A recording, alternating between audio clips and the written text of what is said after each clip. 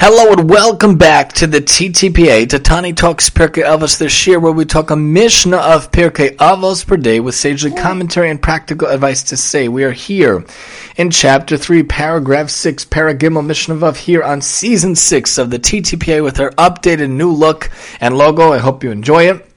We just updated very recently from the Mishnah, elucidated with the translation and commentary of the Mishnah.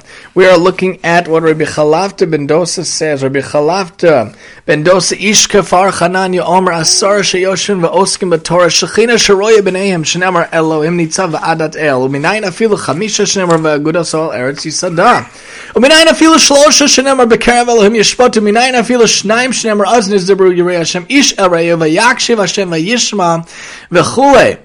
U'minayin afilu echad shenemar b'chol ha'makom asher azkir es shemi avo elecha uverachticha. And the girlie, my co-host, agrees. Different aspects of different numbers that Hashem is with us when we learn Torah. Rabbi Chalafta ben Dosa, leader of Korach Hanania, says when 10 people sit and study Torah together, the divine presence is among them, as it is stated in Tehillim. God stands in the congregation of the Almighty. The word congregation refers to 10 people.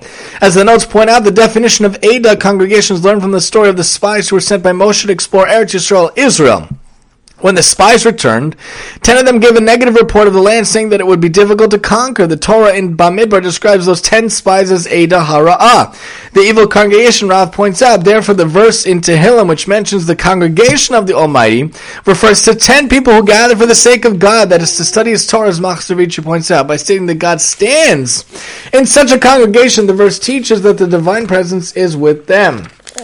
Where do we know this even of 5 people who studied together and merit the divine presence, as it is stated in Amos?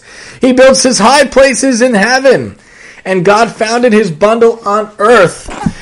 The term bundle, aguda, refers to 5 people. A bundle alludes to a group of 5 because a person can bundle things together by grasping them in his hand, which has 5 fingers. The words of the verse, God's bundle, refer to 5 people who worship Hashem and study His Torah. The verse thus means that Hashem's presence, which usually dwells in heaven, comes down to earth when 5 people study Torah together, as Rav points out.